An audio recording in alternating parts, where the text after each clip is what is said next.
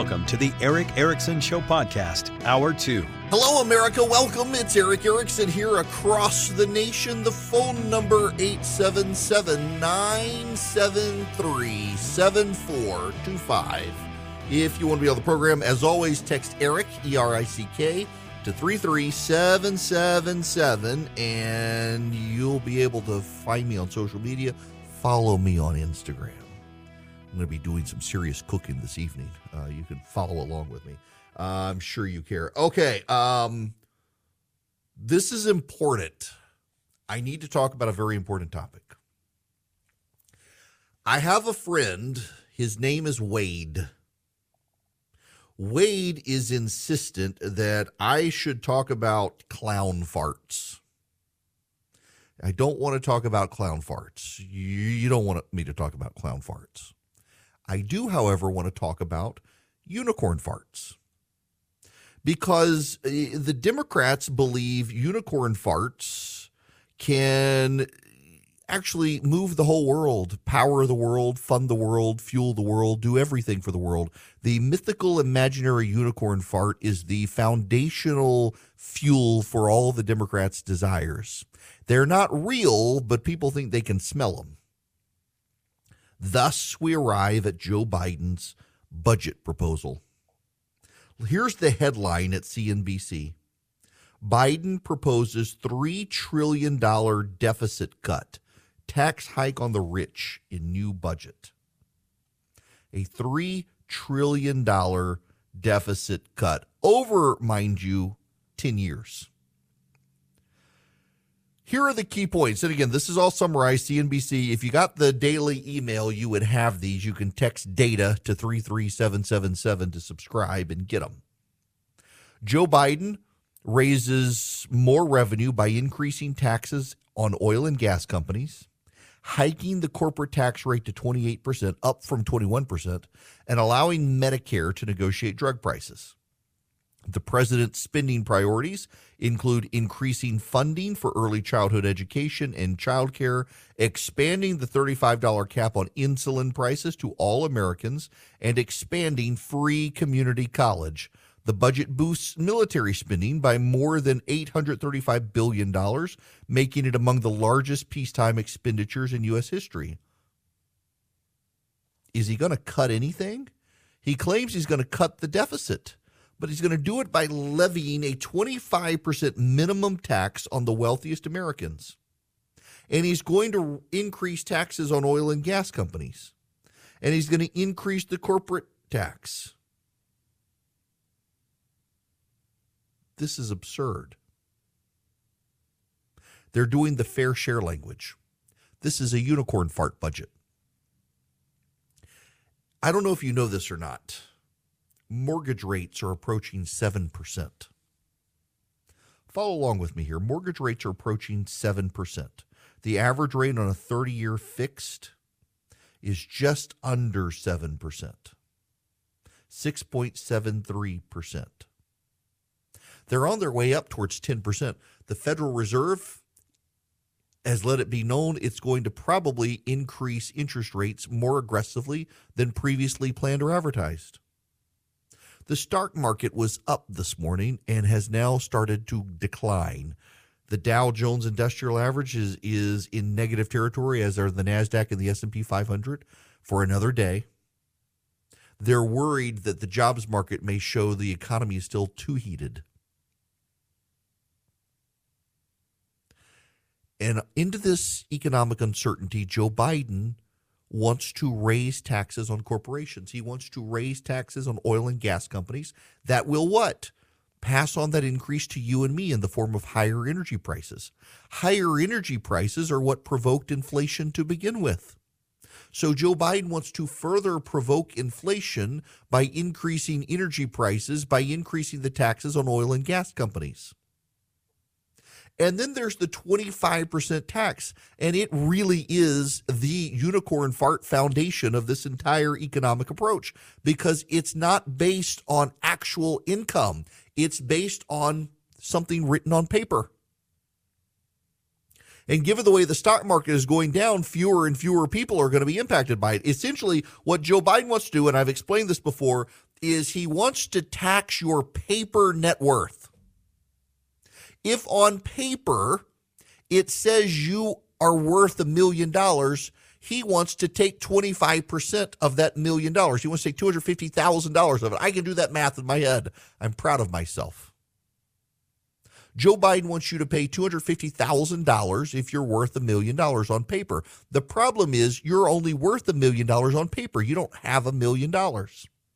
Many of you who have been working a very long time, you got a 401k, you're near retirement, you got over $1 million in it. Well, you're technically on paper worth over $1 million, but what happens when the stock market goes down? You're not worth $1 million anymore. Because it's on paper. It's not real. It's not real money. I don't even know that this is constitutional. For example, I got an emailer yesterday who said, well, I mean, they do this with your home. Yes, states, the federal government can't tax your real property. The Constitution allows an income tax and an excise tax and other sorts of taxes, but the federal government is prohibited from a real property tax on your home. The Constitution does not allow that form of revenue generation for the federal government. This is well-settled law. Democrats and Republicans alike agree on this. The federal government can't tax your home, but state governments can. But it's also a real asset. Stock is a paper asset. The value of your stock is a paper asset. Your real property has a value attached to it. And your state government can tax the value of that real property. And if you don't pay it, take your home and get that value out of it and give you the excess. The federal government can't do that. And even with states, they have to go through a valuation process. They have to hire an appraiser to figure that out. And typically, real property values continue to increase. Now, there are occasions that they decrease, but they don't fluctuate on a daily basis like the stock market does. The stock market paper valuation that Joe Biden wants to use, it is the unicorn fart foundation for him trying to claim he's going to cut $3 trillion from the debt. And really what it is, if you read very carefully, listen to this. President Joe Biden vows to cut $3 trillion from the federal deficit over the next decade. From the federal deficit. Now, what's the difference? Well, there actually is a difference between the debt and the deficit. You see, the deficit is the difference between our revenue and expenditures in the federal government annually. And right now, there is a massive federal deficit annually. We're spending way more than we bring in on a yearly basis. And at the end of the year, that deficit rolls over into the national debt. So what Joe Biden is planning to do is reduce the spending gap by $3 trillion for the annual budget. He's not even planning on reducing the national debt. He's just trying to lower the rate at which the national debt increases. It's a sleight of hand. When he's talking about the deficit and not the national debt, he's talking about the annual excess of expenditures over revenue for the federal budget, not the actual national debt. So we're going to keep growing the national debt. We're just going to grow it at a smaller and smaller pace every year. That's not sustainable. He does not want to cut anything from the federal budget. He wants tax increases on the wealthy, some of it on paper, not real actual wealth. He wants to tax oil and gas companies that are going to raise our costs to do it. He wants to raise corporate taxes, which will raise, again, our costs. Corporations do not pay taxes. Corporations make you pay their taxes for them. They either cut salaries or they cut costs or they raise the cost of a product. Remember when Donald Trump and the Republicans cut corporate taxes? What did corporations do? Many of them gave their workers bonuses. Others engaged in stock buybacks that benefited their shareholders. Some of them lowered prices. That's all going to go in reverse if Biden does this. But what's he doing here? The reality is that this comes across as popular to the American people. Oh yeah, let's tax the wealthy, those SOBs. Let them pay their fair share. Oh, we're going to tax corporations. Most Americans are too clueless to realize, the low information voters, that corporations actually don't pay the tax. They pass it on to you in higher costs.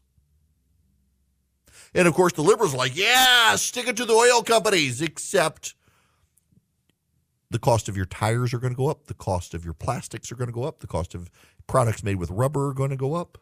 The cost of gas is going to go up. So the cost of beef is going to go up. The cost of corn is going to go up. The cost of grains are going to go up. The cost of sugar is going to go up. The cost of air travel is going to go up. Why? Because you're going to have higher fuel prices.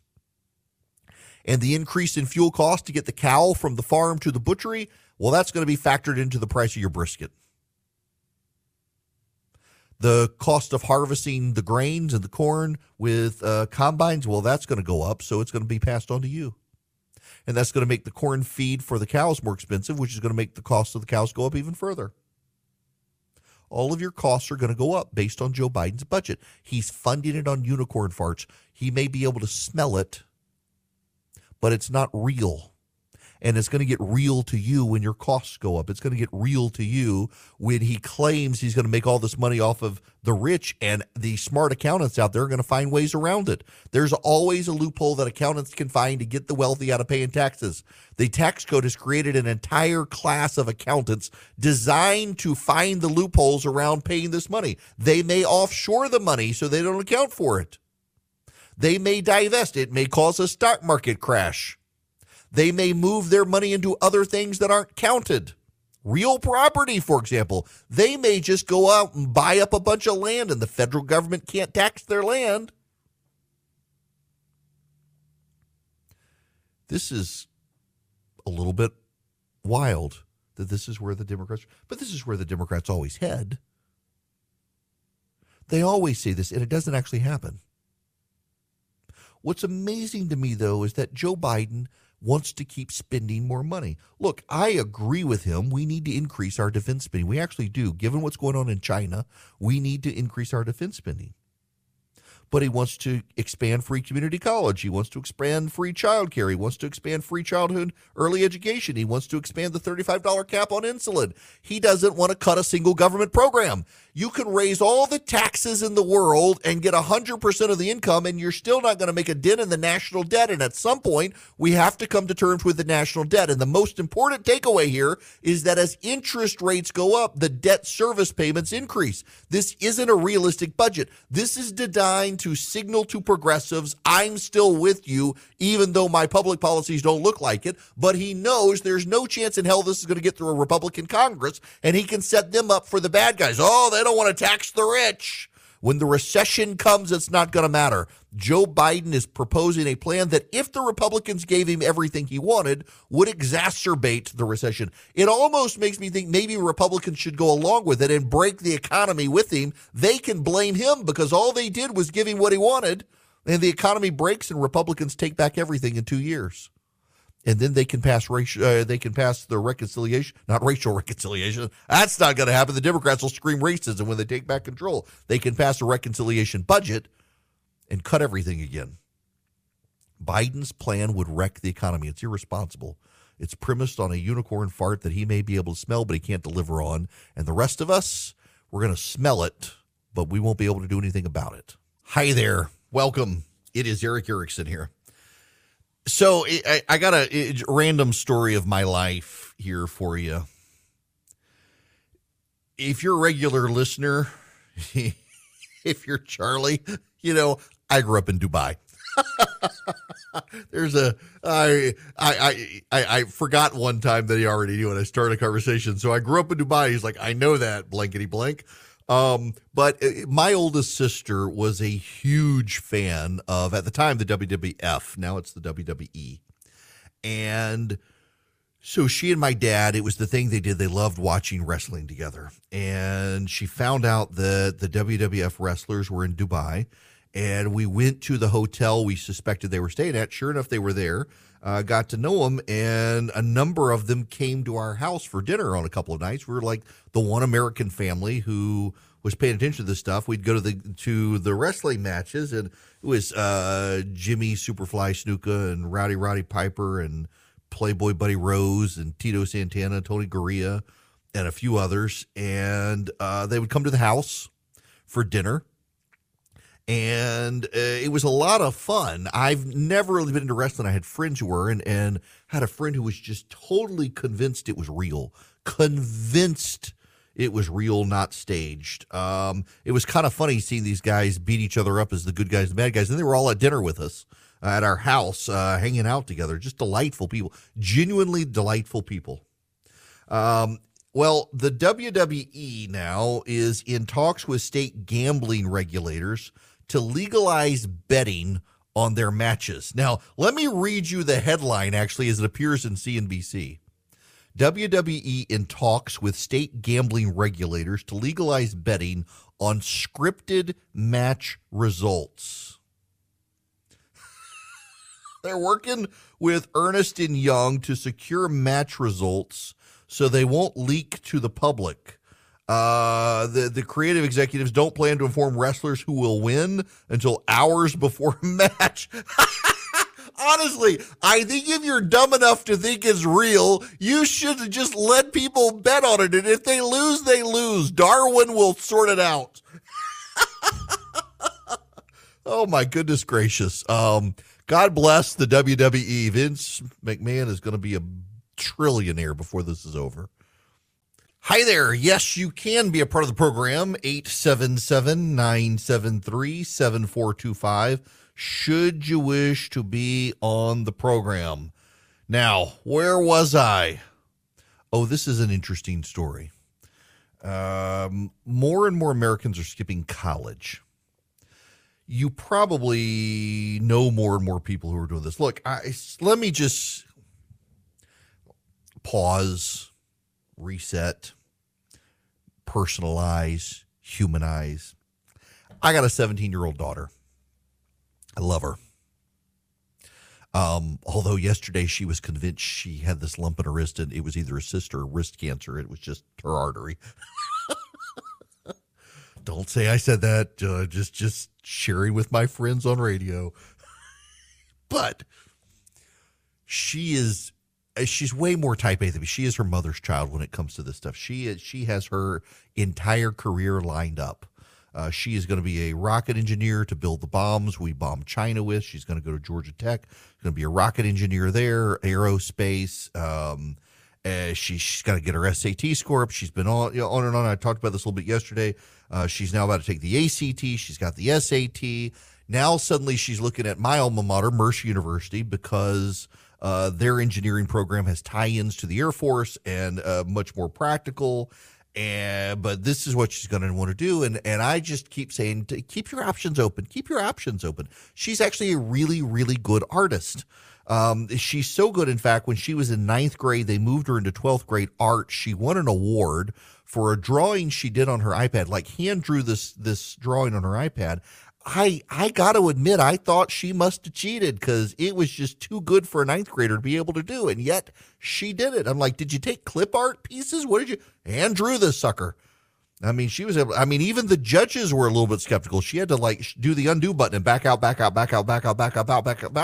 just to be able to show how good. She's brilliant artist, and I'm a proud dad.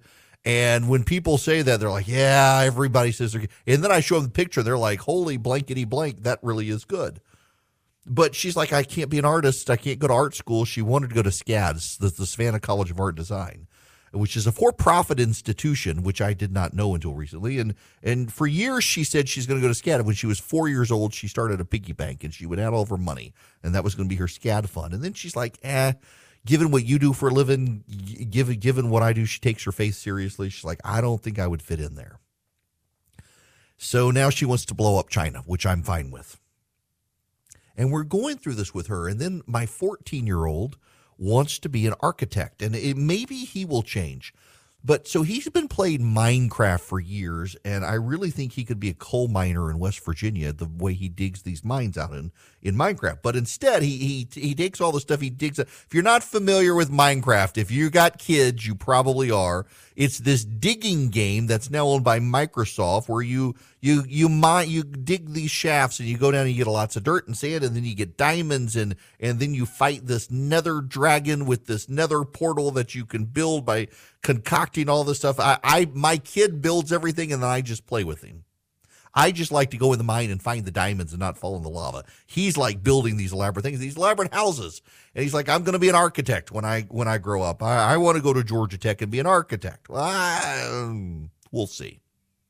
They want to go to Georgia Tech as an aside because my father-in-law went to Georgia Tech. Been pushing them towards, like, I don't know, LSU. I mean, go have fun in Baton Rouge. But now she wants to go to Mercer. Maybe, possibly. I digress. The pressure on kids, a lot of kids, to have this life plan and go to school is kind of insane. And my kid has done it to herself. Let me tell you my philosophy. And I know we've got a lot of new listeners right now who haven't heard this, so just bear with me here. Those of you who know this new, I have fallen into every job I have ever had, totally providentially, by accident, however you want to figure it out. I went to law school because I was working for a member of Congress on his campaign.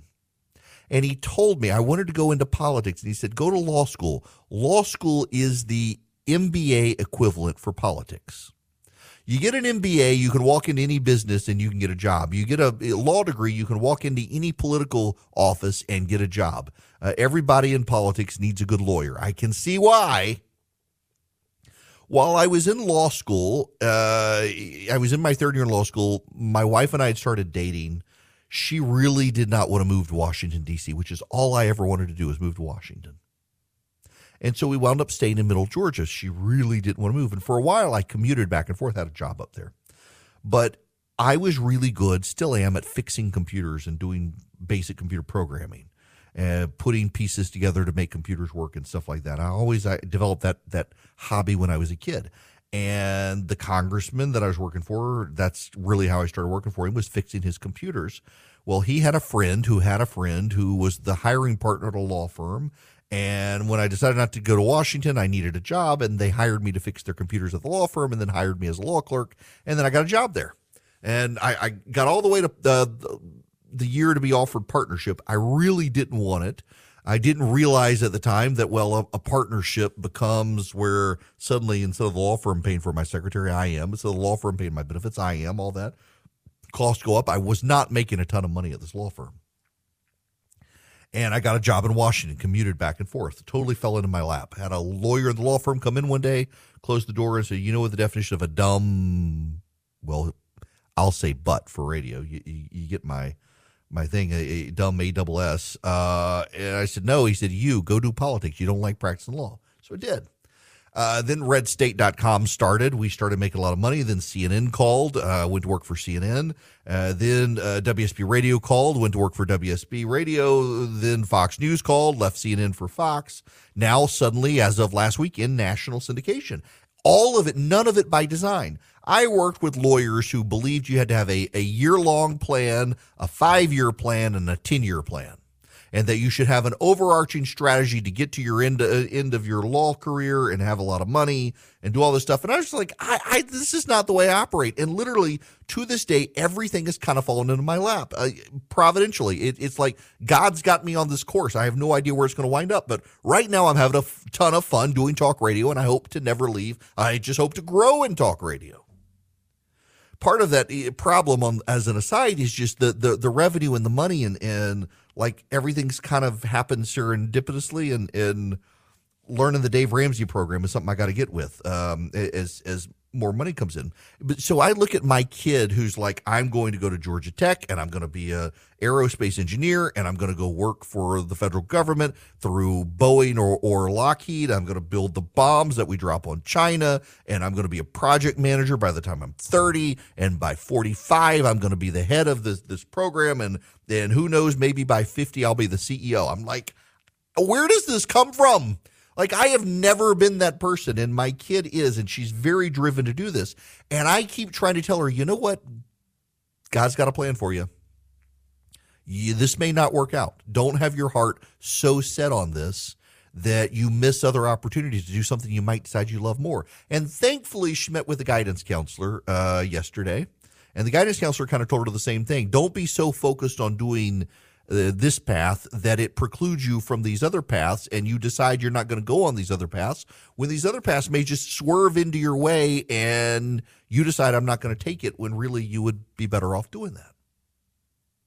That's a long way of getting to this, the Associated Press.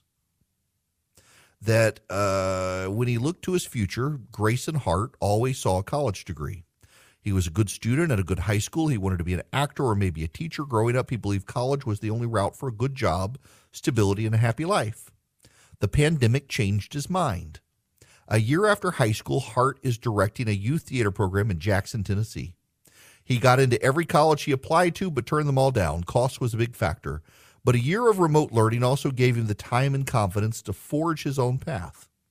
There were a lot of us with the pandemic. We kind of had a do-it-yourself kind of attitude of like, oh, I can figure this out, he said. Why do I want to put all the money to get a piece of paper that really isn't going to help with what I'm doing right now? Hart's among hundreds of thousands of young people who came of age during the pandemic but didn't go to college. Many have turned to hourly jobs or careers that don't require a degree, while others have been deterred by high tuition and the prospect of student debt. What first looked like a pandemic blip has turned into a crisis. Nationwide undergraduate college enrollment dipped 8% from 2019 to 2022, with declines even after returning to in-person classes, according to data from the National Student Clearinghouse.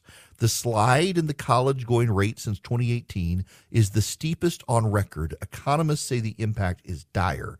At worst, it could signal a new generation with little faith in the value of a college degree. At minimum, it appears those who passed on college during the pandemic are opting out for good. Fewer college graduates could worsen labor shortages in fields like healthcare and information technology. For those who forego college, it usually means lower lifetime earnings. And when the economy sours, those without degrees are likely to lose their jobs. But is that true now? I guess this is my overarching question. Is the data still true? I know several people who are plumbers who genuinely make incredible livings. They have a skill set I do. I am not a handy person. At least I own a hammer, Philip. I am not a handy person. I can do basic things. I built my kid's birdhouse for his school project. By the way, that bird project, my kid drew out what he wanted, and it was looked like a Burger King, but it was called Bird King.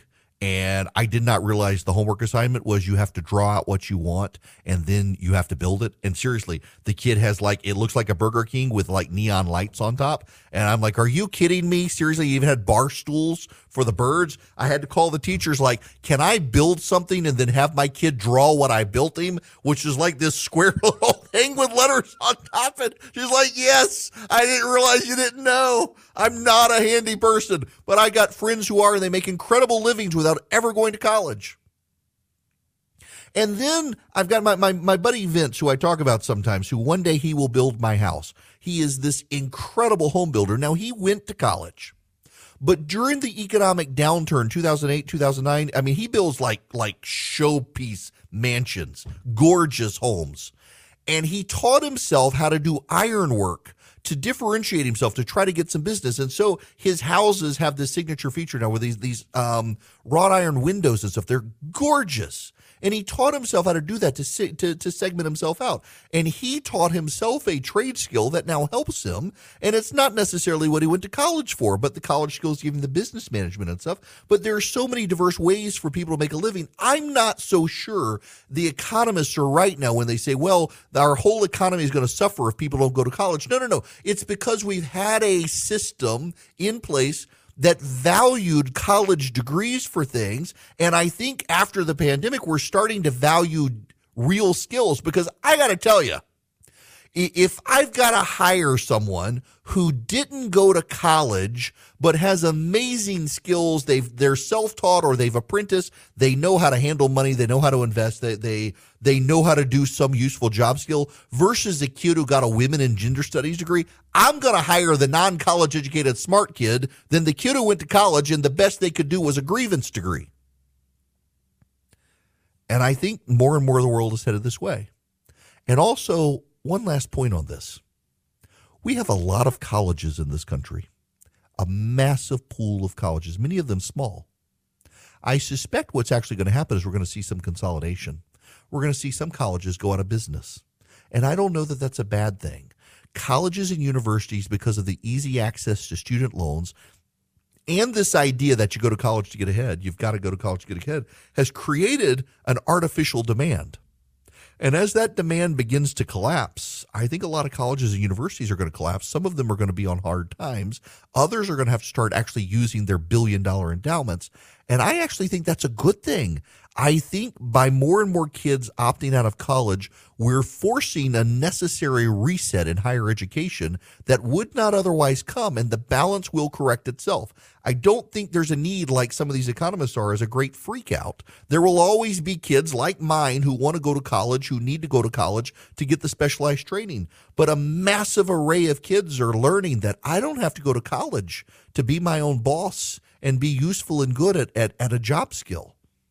And I think that's a lesson all of us need to learn and our kids need to take to heart, that depending on what you want to do and where you want to go, there are vocational skills you can learn that will set you miles ahead of everyone else. And frankly, if the world comes to an end and we go to war with China, well, hey, your job skills are going to be vastly more valued than my political science degree. While you're doing this, you got to worry about all your retirement and how you're going to get ahead and your plans in life. Can I recommend to you Advantage Gold if you're interested in using precious metals as part of your investment strategies or planning? 800-450-2566. They are TrustLink's number one highest rated gold company 7 years in a row. They've got the best prices. They've got a highly knowledgeable staff. This is why I feel very comfortable recommending Advantage Gold to you. I reached out to them just to kind of vet them because I know how some of these companies can be. And I didn't want to recommend you use one. Some of you are very interested in using precious metals for your investment strategies. They're not gimmicky, and that's what I like about them. They're highly educational. They teach you. They want you to use them, of course, but they don't put a hard sales pitch on you, and they don't offer dumb gimmicks. They just want to give you the most useful, practical information they can give you to make you smarter so that you're comfortable using precious metals if you want to. Some people aren't, some people are. It's for you, whether it's 401k, your IRA, your general investment strategies.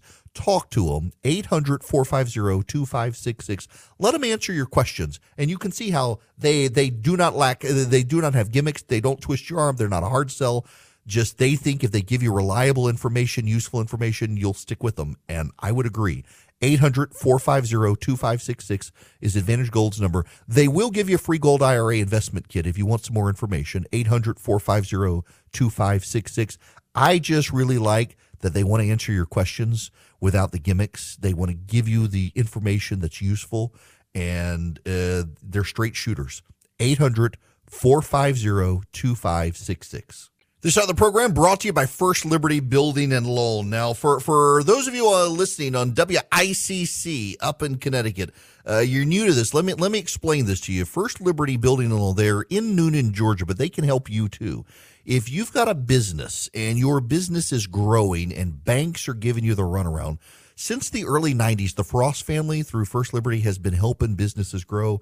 If you are buying a building, if you're building a building, if you're buying a franchise, if you're expanding a franchise, if you're buying out your business competitors or even your business partner, that's the sort of stuff First Liberty handles. Reach out to them. They only do deals that are $750,000 or more. So if you got a big deal because you want to be a big deal, reach out to the Frost family. Tell them I sent you. FirstLibertyGA.com is the website. FirstLibertyGA.com. They can help any business anywhere in the continental United States or Alaska and Hawaii. Reach out to them. Now, I can't play you the audio because the substance of it's over 5 minutes of commentary, but let me just tell you what's happening right now in Congress. Sergeant Tyler Vargas Andrews is testifying. And I want to read you the tweet from one of the reporters covering him. Sergeant Tyler Vargas Andrews is a U.S. Marine Corps sniper. He is testifying today before Congress. He was denied permission to shoot the suicide bomber in Afghanistan that killed 13 service members and over 170 civilians. His quote, "Plain and simple, we were ignored. Our expertise was disregarded. No one was held accountable for our safety. The withdrawal was a catastrophe. This was an inexcusable lack of accountability." This guy saw the suicide bomber, and the commanding officers wouldn't let him kill him, and 13 service members were killed as a result. Unbelievable.